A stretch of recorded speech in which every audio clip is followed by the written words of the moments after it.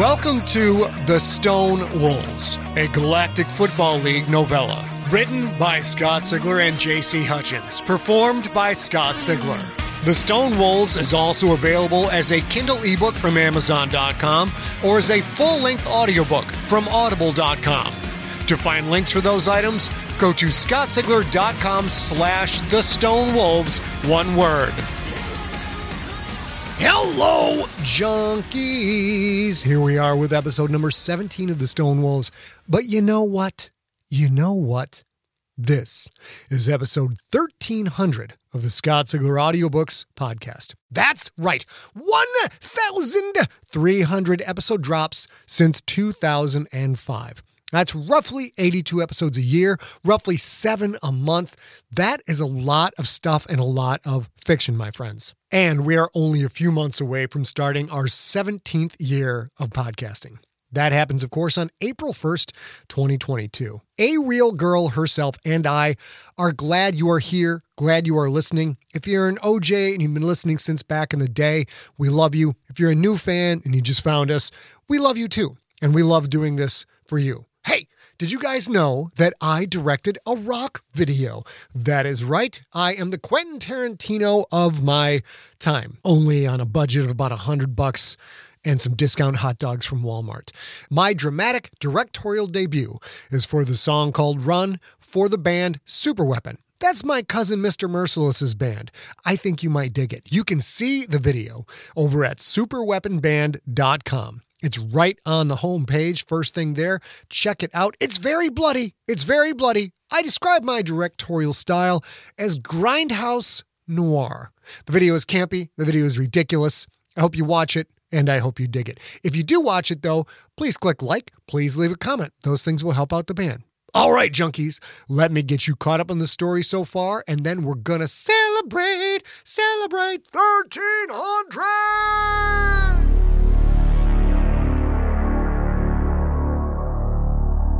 Previously on The Stone Wolves. Killian and his crew have followed Fanaka into the borehole where they found Redwire in his cell, cold, naked, and beaten. Can they get him out before the Creterakian prison guards swarm in on everyone? Find out next on The Stone Wolves, episode number 17.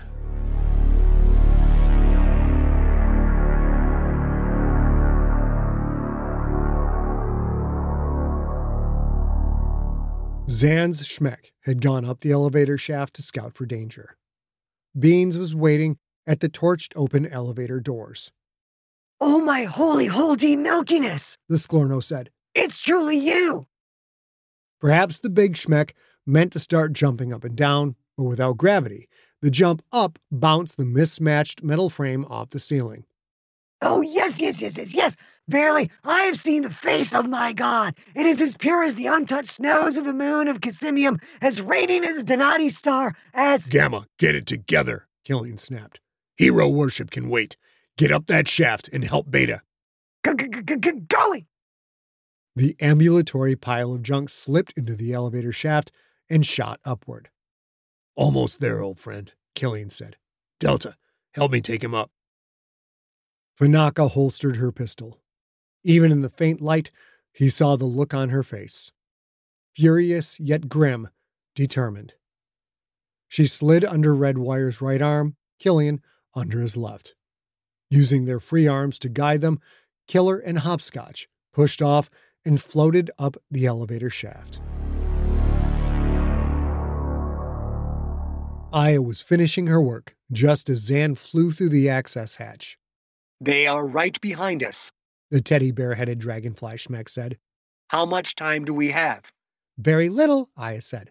"They have 3 programmers trying to regain control, fighting to get the primary power plant back online. I've got them blocked for maybe another 4 minutes max. I focused my efforts on locking down all ships in the primary landing shaft, including their fighters. It will be at least an hour before they can launch anything." Beans' bulky Schmeck came through the hatch. "It's his milkiness. He's alive. He's here. He's—" "Gamma, be quiet," Zan said. "Take control of my unit.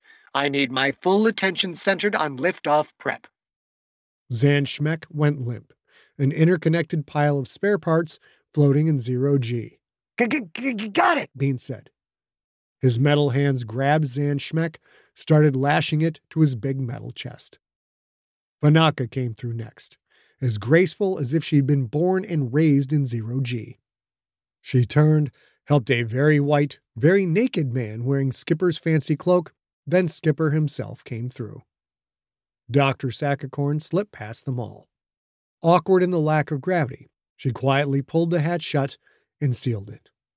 At least for the moment, they were safe from the roving band of bats. That safety wouldn't last long. Get your asses moving, Saccacorn said. I'll see you to the maintenance area. You pay me, then I have to return to my quarters before they get this place online again. Not so much confidence in the good doctor's voice now. This wasn't her plan. She was on the edge of being discovered. Saccacorn pushed off and floated down the maintenance tunnel, back the way they'd come, toward the secondary landing shaft. Let's go, Vanaka said. Alpha, take the package. You can move faster than he can in here. Was Vanaka in charge now? Aya didn't know, but Skipper scooped Goldman into a fireman's carry and launched himself through the air down the maintenance tunnel. In minutes, Aya and the others reached the big open area with the mining crabs. Saccacorn was there, waiting, a worried look on her face that might as well have been a stopwatch ticking down to 0. Jets of steam let off from pressure valve pipes here and there. The dim, overhead light lit up the mist. Aya tried to picture how much time they had left before the facility's power returned in full. Maybe a minute or two, maybe only seconds. Unless she was at a physical Nemeric node, there was no way to know. The telltale sign would be the return of gravity. Once everyone felt their own weight again, Aya and Saccacorn agreed it was only 10 minutes, 15 at the most, before the bats swarmed through the maintenance tunnels en route to checking the secondary landing shaft. You have your prisoner, Saccacorn said. Now, pay me. Aya realized she hadn't asked how Saccacorn would be paid. A contract box was binding, even if Saccacorn didn't use her real name, but transactions made with one wouldn't register in the quiescence. Not until that contract box was carried out of the dead zone to reconnect with any signal tied into the larger galactic banking system. And could Saccacorn trust Vanaka to carry that box out and not destroy it before it was free of the quiescence? Not likely. Aya adjusted her tough luck gun's position. The thing was bulky enough in regular G, and damn hard to manage when her every motion gave it inertia that sent it moving this way or that. She stood next to Beans and Skipper, who had Goldman over his shoulder, the Towerite's white legs sticking out from beneath Skipper's bulky cloak. Without warning, gravity returned. Aya stumbled, almost fell. Beans toppled onto a Schmeck back. Vanaka and Skipper managed the transition easily, while Saccacorn tripped, landed hard on her knee. She let out a hiss of pain. Put the package down, Vanaka said to Skipper. There was something off about her voice, something that made Aya's skin crawl. Skipper didn't seem to notice. He set the cloak-clad, beat-up football player on his feet. We're almost out, Skipper said to him, smiling. Then you and I got some catching up to do. I can't believe this is real, Goldman said. I can't believe you guys came for me. Looking at the damage to Goldman's face, Aya's heart sank for the man. The bats beat you up pretty bad, Vanaka said. Were they interrogating you? Goldman shook his head. The questioning they did with electric shocks. Bad stuff. All the beatings came from the guards. That one guard, mostly. Carmago, Saccacorn said. I told you he was a piece of garbage. Enough with this. You all need to get out of here, and I need to go, so give me my gems now. Gems? With the quiescence blocking any kind of connection to the Galactic Communications Network, which would be needed for electronic payments, payment in gemstones or other precious materials was smart. Smart and almost untraceable. A big win for Saccacorn. If she had a secure place to stash them, She could wait for the right time to get them off the station. Very smart. So why was Skipper giving Fanaka such an odd look? His hand subtly reached for his stun gun, but Fanaka's hands moved far faster. She flicked her arms forward. Discs of metal shot out from the sleeves of her cloak. One disc hit the dragonfly Schmeck lashed to Beans' chest and stayed there. The other hit his suit's right leg. Mag grenades. Aya saw Skipper turning away, covering Goldman with his own body, just as a blinding flash erupted, accompanied by a bang that echoed through the cavernous system. Aya blinked, spots filling her vision, even as her hands fumbled for her tough luck gun. She brought it up, blinking madly, looking for a target. The target found her first. The sound of a handgun firing. Aya felt a sledgehammer smack into her thigh. She fell to her side. Aya looked at her thigh. Blood spread across her pants leg. She'd been shot. "Don't move or she's dead," Fanaka said. Aya looked up, realized Fanaka was talking to Skipper. Skipper stood there, his big chest blocking any shot at Goldman. Aya's world spun, wavered. Still no pain, although she knew it was coming. She'd never been shot before, but she'd seen plenty of people who had been. Beans' Schmeck was missing a leg, ripped to pieces at the hip. Liquid sprayed from a dozen severed hoses. Zan's Schmeck was reduced to jagged chunks scattered across the floor. The severed teddy bear head smoldered, one eye blown out, the white fur at the severed neck singed and blackened. Skipper, just standing there. Fanaka, only a few feet away, her pistol leveled at Aya's face. The woman's metal eye glowed red. Fanaka reached out a foot, hooked her heel in the strap of the tough luck gun, and dragged it closer to her, out of Aya's reach. "Epsilon," Skipper said. "Press down on your wound." Wound? Oh, that's right. She'd been shot. Aya glanced at her bloody leg. Her entire thigh was now soaked, the wetness reflecting the lights from above. Aya spoke in a voice that didn't sound like hers. "But it'll hurt." "Press down now." Skipper said it calmly enough, but the words were so intense, so overwhelming he might as well have been shouting in her face. Aya reached down, pressed the heel of her hand against the wound. Ah, there was the pain, and plenty of it. Getting shot hurt. "Delta," the skipper said, "you need to think this through." Just as there had been something off in Fanaka's voice, now there was something off in the skipper's. He was a terrifying man, yet his tone, the tightness of his words, it made Aya understand that deep down inside, he was the killer Fanaka claimed he was. "I always do," Fanaka said. "You know that. This was an impossible mission, and I accomplished it by thinking things through. How do you think Nemric WizKid wound up on your crew?"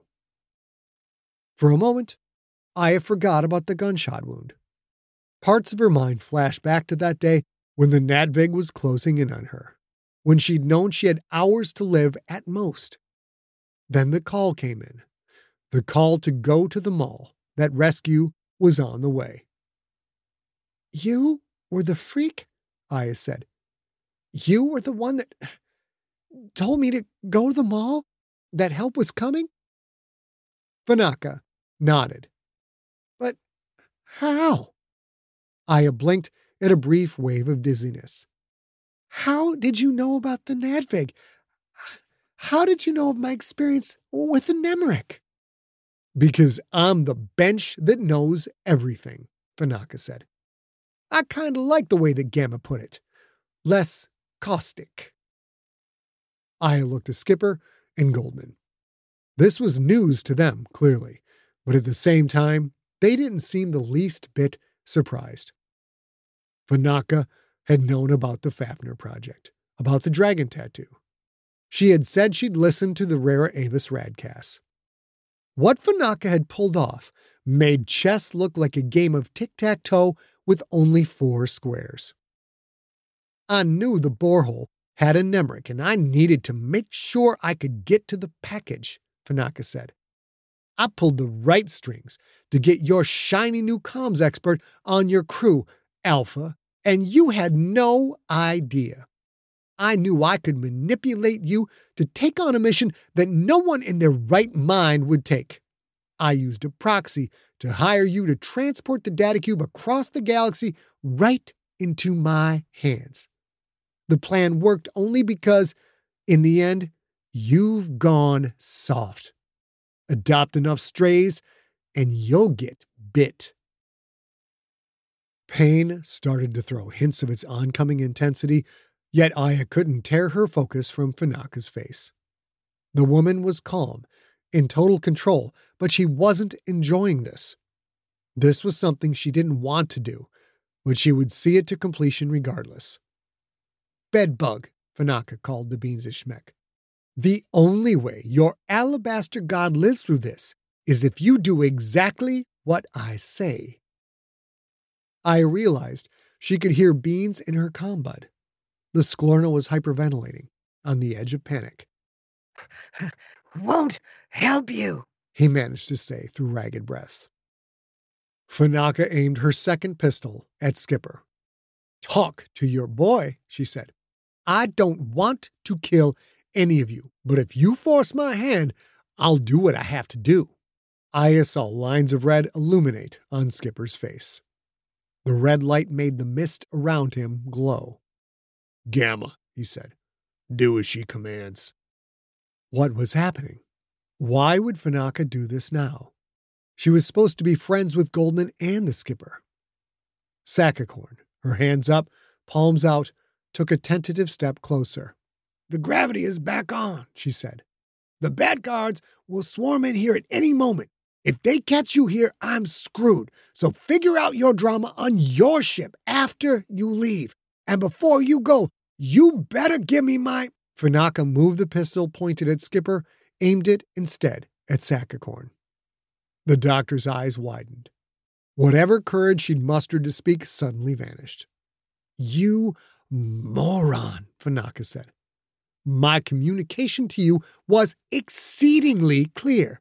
You were told to not mention gemstones, were you not?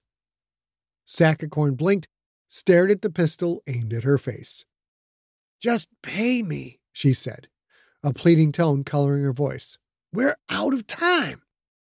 You get nothing if I don't make it out of here in one piece, Funaka said. I'll stash them at the airlock. After we're gone, your original plan would still work to free someone else, right? Sakakorn nodded slowly. Eventually, there will be some other prisoners that my boss will pay to spring, Funaka said. So go back to your quarters, or your medbay, or wherever you have to be so you don't get caught. You're more valuable to me alive than dead, but not by much. Sakakorn stood there a moment, perhaps weighing her options, perhaps deciding if it was worth risking a bullet in the face to get paid. Then she turned and ran off into the mist, vanishing from sight.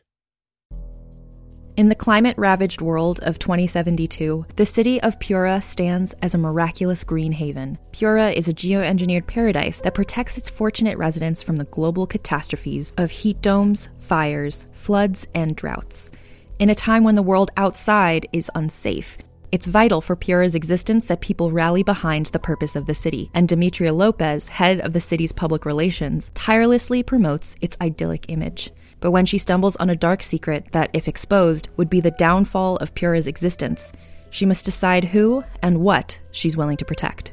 From Wondery, the makers of Academy and Dr. Death, The Last City stars actors Ray Seahorn, Jeannie Tirado, and Maury Sterling. Follow The Last City on the Wondery app or wherever you get your podcasts.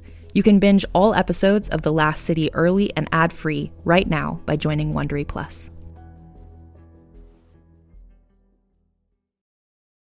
Honorary remote island in frigid Lake Superior, a fabricated creature birthed from the mind of a disturbed genius stalks the very people who created it. Ancestor, by #1 New York Times bestselling author Scott Sigler, is a classic tale of science gone horribly wrong. Available wherever you get your podcasts. Aya started to shiver. She felt cold. Her thigh was numb, yet still hurt. Fanaka's revolver remained leveled at Aya's face. Fanaka's other revolver swung back to aim at the skipper again. "Gamma," Fanaka said. "Remote into the ship and unload my personal cargo from the hold. Do it carefully. There'd better not be a scratch on it, or your comms genius will get a second bullet hole. Make it quick, because the first bullet hole will kill her if she doesn't get help soon. Alpha, you communicate with Beta and let her know I'm in charge. She's not to try anything." Personal cargo. Her suicide rocket. She'd avoided saying there were 2 vessels involved in this rescue. Why? Aya heard Zan's voice in her combud. I am coming in, Zan said. She cannot hear me. I am muting her reception when I talk. Delay her for 3 minutes. I will use my interior schmeck to... No, Skipper said. Plenty loud enough for everyone to hear. Beta, stay where you are. Do not try to come in. Keep prepping our ship for evac. Gamma, whatever this woman wants, do it. The ruined Schmeck sat up slightly, severed leg still leaking fluid. The Schmeck's chest looked scored and heavily damaged, but perhaps Zan's dragonfly had taken the brunt of the explosion, as Aya saw no holes in the metal plate in front of where Beans piloted the contraption. The little guy was probably going to have one hell of a headache, though. Aye, Skipper. I'm doing this because you told me to, not because this backstabbing human bench did. Aya felt a wave of dizziness, there and then gone. Her hand was slowing the blood loss, not stopping it. And her hand was getting tired from the constant pressure. Skip, I'm not doing that great. The red-lined face, the face of a demon, of the devil himself, turned to look at Aya. Through the ruby glow, she saw his eyes soften. Hang on, he said. My crew never quits. Hang on. Simple words, downright cheesy words, but something in them stirred something inside Aya. She could be strong, at least for a little while longer. Goldman took a step to his left, coming out from behind Skipper. You're with them, the white man said.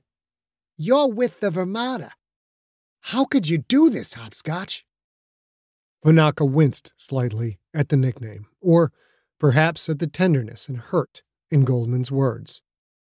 It's even worse than that, she said. It's Thorn. He killed my husband. He has my kids. If I don't deliver you two to him, he'll kill them. I'm sorry to do this to you, but this is how it is. There is no other option, no other outcome. The woman had seemed confident before, immensely so, a powerful sentient who knew exactly what she was doing. No longer, to Aya, Fanaka sounded like a woman who'd had her soul ripped out. You could have told me, Skipper said. We could have found him, fought him together, just like before. Fanaka sneered. I knew you could do this mission, but go up against Thorn? You have no idea what he's become. You have no idea what you have become. Skipper took an almost imperceptible sliding step forward. Fanaka didn't react by further threatening him. Instead, she took a step closer to Aya. As drug-addled as you are, I know you can still take me, Fanaka said. But if you make one more move toward me, I'm plenty fast enough to kill your precious comms operator. Skipper seemed to vibrate with anger, but he moved back. Thorn is behind the Doomsday device, Goldman said. That's the only way this makes sense. He wants the information I have, wants to know what I told the bats. Fanaka nodded. You always were perceptive, Goldman. As for you, Alpha, Thorn doesn't give a damn how I bring you back. Dead or alive, he doesn't care. You're both going to come with me, quietly and without fuss. If you do that, I'll let everyone else leave in peace. Fanaka hadn't said the word Oleron. She also hadn't used Aya's name, or Bean's, or Zan's for that matter. She'd used Goldman's, but that didn't matter. When the bats did a cell check and found the man gone, there would be no mystery as to who escaped. Fanaka was quietly sending Skipper a signal that she meant what she said, that she wouldn't compromise the future of the Oleron and its remaining crew. If Skipper sacrificed himself and Goldman. Gamma, Fanaka said, is my ship out of the dock? The ruined Schmeck wobbled a bit, rolling left and right on its back. Extraction successful, the Sklorno said. Would you also like me to pour you a Miller Lager and fluff your shucking pillow while I'm at it? I willed Beans to shut up. Maybe he was still protected inside his armored cockpit, but she was looking down the barrel of instant death. Beta, Fanaka said, I know you can hear me. Verify that my cargo is unloaded. Another pregnant pause. Zan, like Sakakorn, was weighing her options. Beta, answer her, Skipper said, and tell the truth. The requested cargo is ready, Zan said. Fanaka glanced up and to the right. She blinked rapidly, reading information from her artificial eye, perhaps. I'm connected to my cargo, she said. Alpha, Goldman, there are 2 cold sleep pods. They're pre-programmed. Get in, close the lids. Do it quickly. If I'm still here when the bats come, the wounded one is the first to die. Once I get the signal that you're locked in place, your crew can come get her. Skipper shook his head, hard. She needs first aid now, he said. Fanaka shrugged. Then you better move fast. Aya started to shiver. She couldn't feel her thigh at all anymore. Or her hand, for that matter. Was she still squeezing tight? She didn't know. Starling, but blink twice if you can hear me. Beans's voice, a husky whisper in her combud. Aya glanced the Schmeck's way. The Sklorno was still hidden inside the battered machine. She blinked twice. You're still here, Fanaka said to Skipper. If she dies, it's on you, so get moving. How could Fanaka stay so calm? Her family was in danger, or so she'd said, and the bats could sweep in here at any minute, yet she did not waver. The red glow on Skipper's face intensified, turned the mist around him into a ruby cloud. He was going to make a move. Goldman put a hand on Skipper's shoulder. She's got us, Goldman said. Come on, we have to move fast. Was Goldman giving up? Was he willing to sacrifice himself for people he'd never even met before? Beans, softly, in the combud. Distraction coming, Starling. Use your weapon. Use her weapon? What, the tough luck gun? Aya couldn't feel her own damn leg, and Beans wanted her to, what, to rush Fanaka, who was holding a pair of revolvers, one aimed right at Aya's face, and a sudden groan of old steel and the hiss of hydraulics. One of the big crab machines lurched toward Aya and Fanaka, steam shovel claws rising up. Fanaka aimed both pistols in Skipper's direction and fired 4 times. Bam, bam, bam, bam. Aya saw Skipper and Goldman run into the mist, dive for cover. The crab took another shuddering step, big, flat metal foot shaking the ground. Fanaka backed up, slowly, fired another shot toward where Skipper had fled into the mist.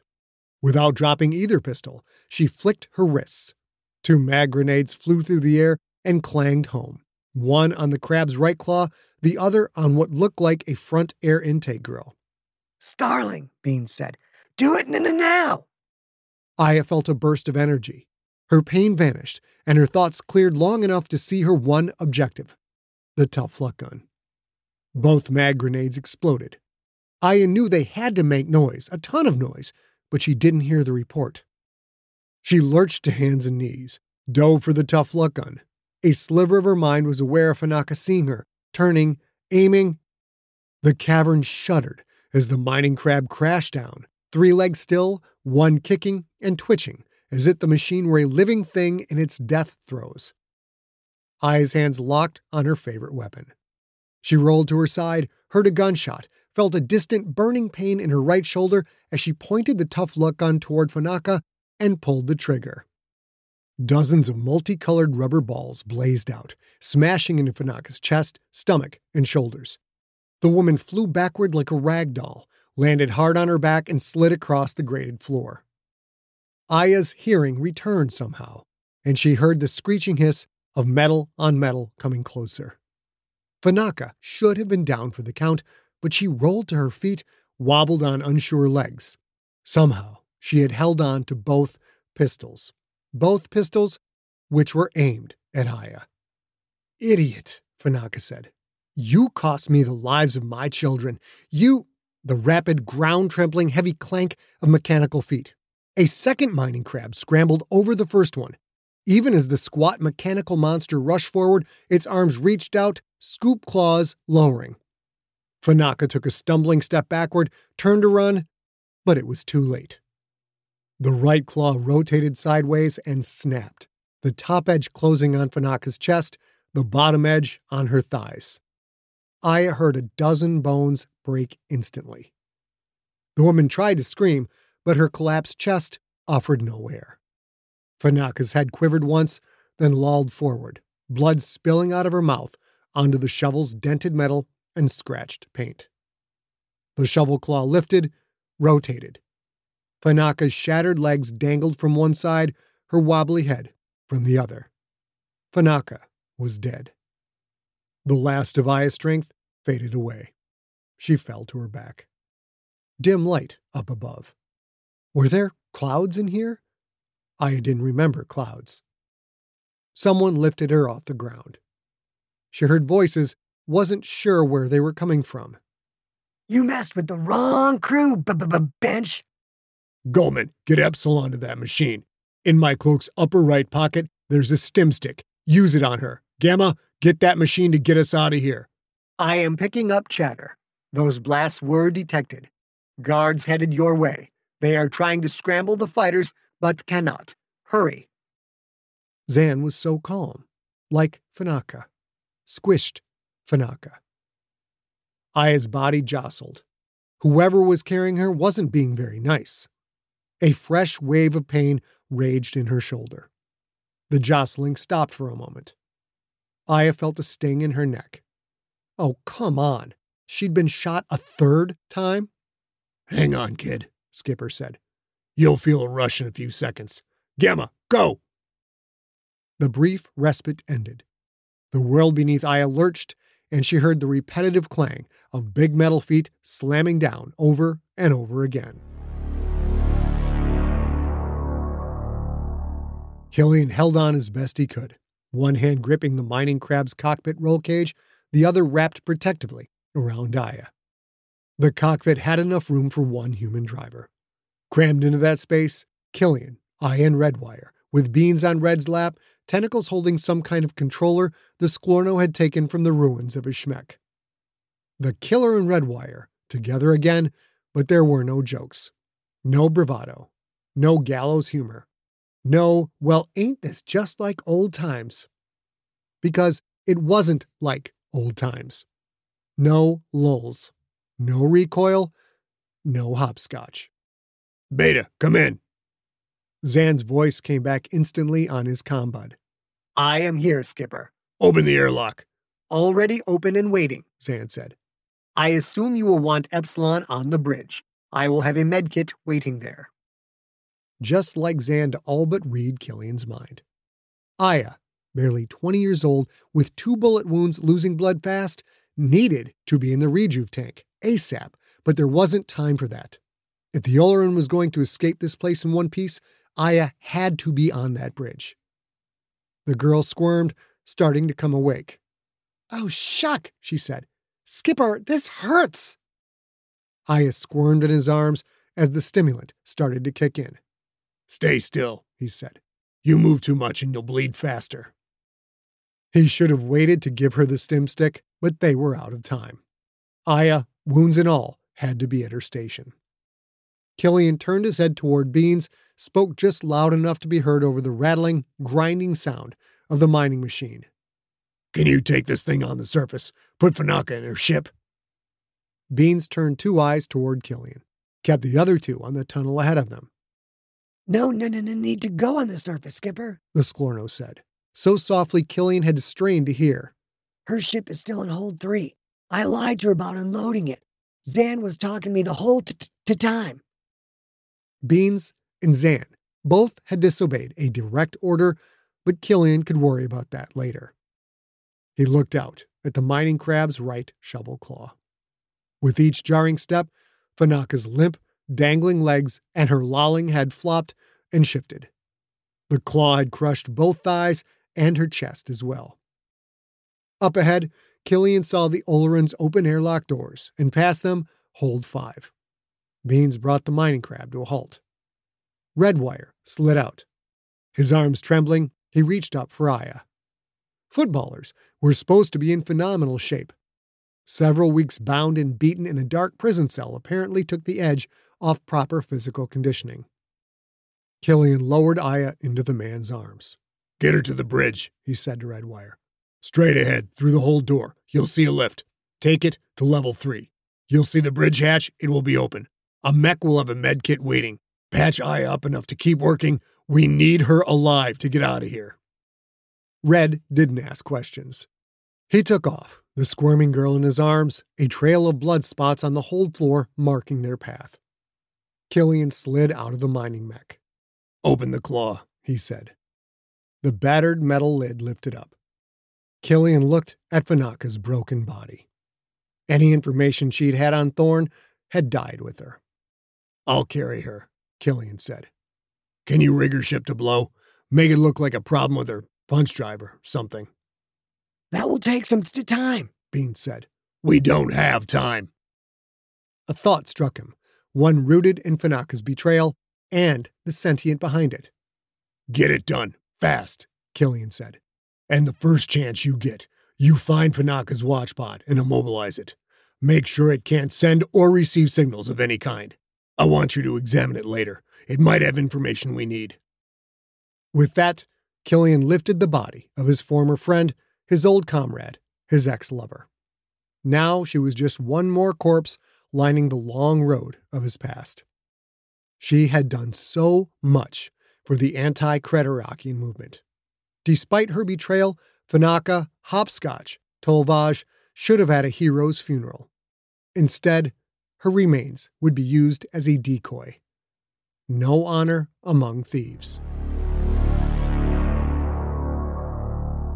Killian entered the bridge, rushed to his chair, the small bag of gemstones he'd found on Fanaka rattling in his pants pocket. Zan's skinny schmeck was at the navigator station. Aya was at her station as well, bloody hands working her comm skins. Redwire was on one knee next to her, a med kit open on the floor, bloody bandages all around him. He had blue nanosite material pressed against her thigh, was wrapping it tight with white gauze. Aya, Killian said, get into their system and tell me what they're doing. What the shuck do you think I'm doing, you shucking piece of wrinkled-up gristle? The stim had definitely hit home. Killian activated the pilot controls. Icons flared to life in front of him. Zan, get us out of here, he said.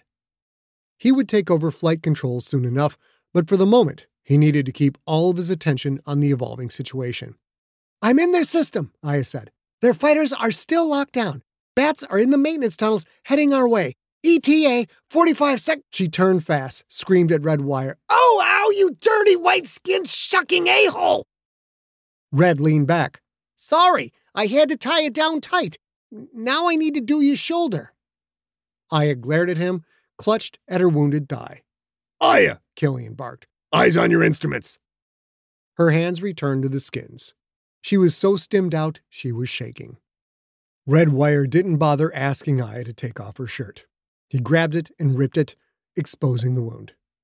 If anyone knew how to dress a wound under duress, it was Redwire. High One knew the man had enough experience. The Oleron shuddered slightly as Zan lifted it free from the airlock's mooring clamps. The ship shook again as Zan let off chemical burners. The torque was enough to overpower the artificial grab briefly, throw Killian sideways in his seat. His hip banged against the armrest, sent a wave of pain through his belly and leg. If that was the worst damage he'd taken all of this, he'd count himself lucky beyond measure. "We are up and out," Zan said. The ship banked hard, slamming Killian against the other armrest. Then all returned to normal. "I'm taking the helm," he said. He held his hands forward, control icons flared to life. He called up the Oleron's rear view, had it displayed on the front windshield. The asteroid was already fading away. He saw no pursuit. "Aya, how long do we have until they can scramble fighters?" "Can't say for sure, you worthless old bag of urine," she said, her words coming out pulse gun fast. "Could be an hour, could be less, but I'd shucking bet we have at least 30 shucking minutes before they can even grab their privates with both hands." 30 minutes. With the Oleron's acceleration rate, that was enough. The borehole ships would never find them. Unless the Bats had a warship in close proximity, it was over. But if Killian had learned one thing in his many missions, it never hurt to be sure. He toggled a switch on the armrest. "Beans, how's it coming?" There was a brief pause before the Sklorno's voice came back, thin and muffled. "Her ship was a flying matchbox, Skipper.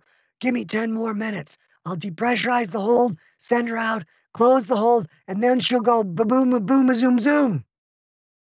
Fanaka's ship, Fanaka's body inside. With any luck, the Bats would detect the wreckage, investigate, and find some biomaterial. There was only one way to make it better. "You've got 5 minutes, Killian said. He turned in his seat in time to see Aya throw an elbow that bounced off Redwire's broad, void cloak-covered chest. "You stupid shucking snowball!" she screamed as she rubbed at her freshly bandaged shoulder. "Where did they teach you how to wrap up a shucking wound, you goddamn clumsy shucking piece of shuck?" Redwire raised his hands, took a step back. "I think I've done all I can," he said. "Not quite." Killian stood. "You stopped her bleeding. Now I need you to start some of your own. Come with me. We need you to leave the Bats a going-away present."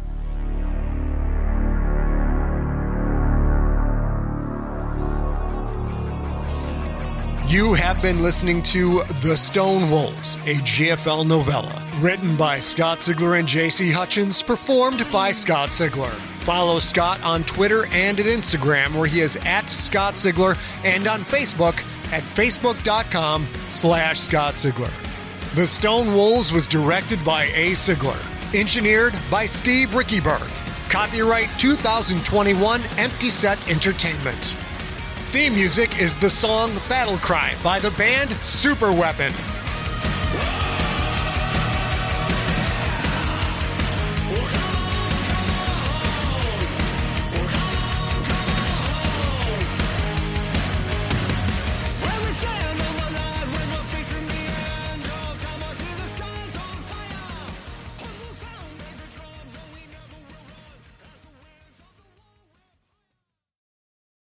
Hey there, this is Justin Bartha. I made a funny new podcast, King of the Egg Cream. It has the greatest cast in the history of podcasts with actors like Louis Black. I'm torn by my feelings for 2 women. Bobby Cannavale. You can eat it, or if someone hits you, you can put it on your cut. Melanie Linsky. I wonder what these marvelous things are that look just like boiled chicken feet. Jason Ritter. I can break things and pick locks and kill people. Michael Stuhlbarg. The whole point is to inspire people that they should make themselves better. Ari Grainer. No, don't whet its appetite. What are you, an idiot? Me, Justin Bartha. That's not just any egg cream, that's a Lemke's special. And all narrated by the hilarious Richard Kind. This is the story of Harry Dalowitz and how he rose from nothing to become New York's King of the Egg Cream. So if you like funny true stories, come listen to King of the Egg Cream, available wherever you get your podcasts.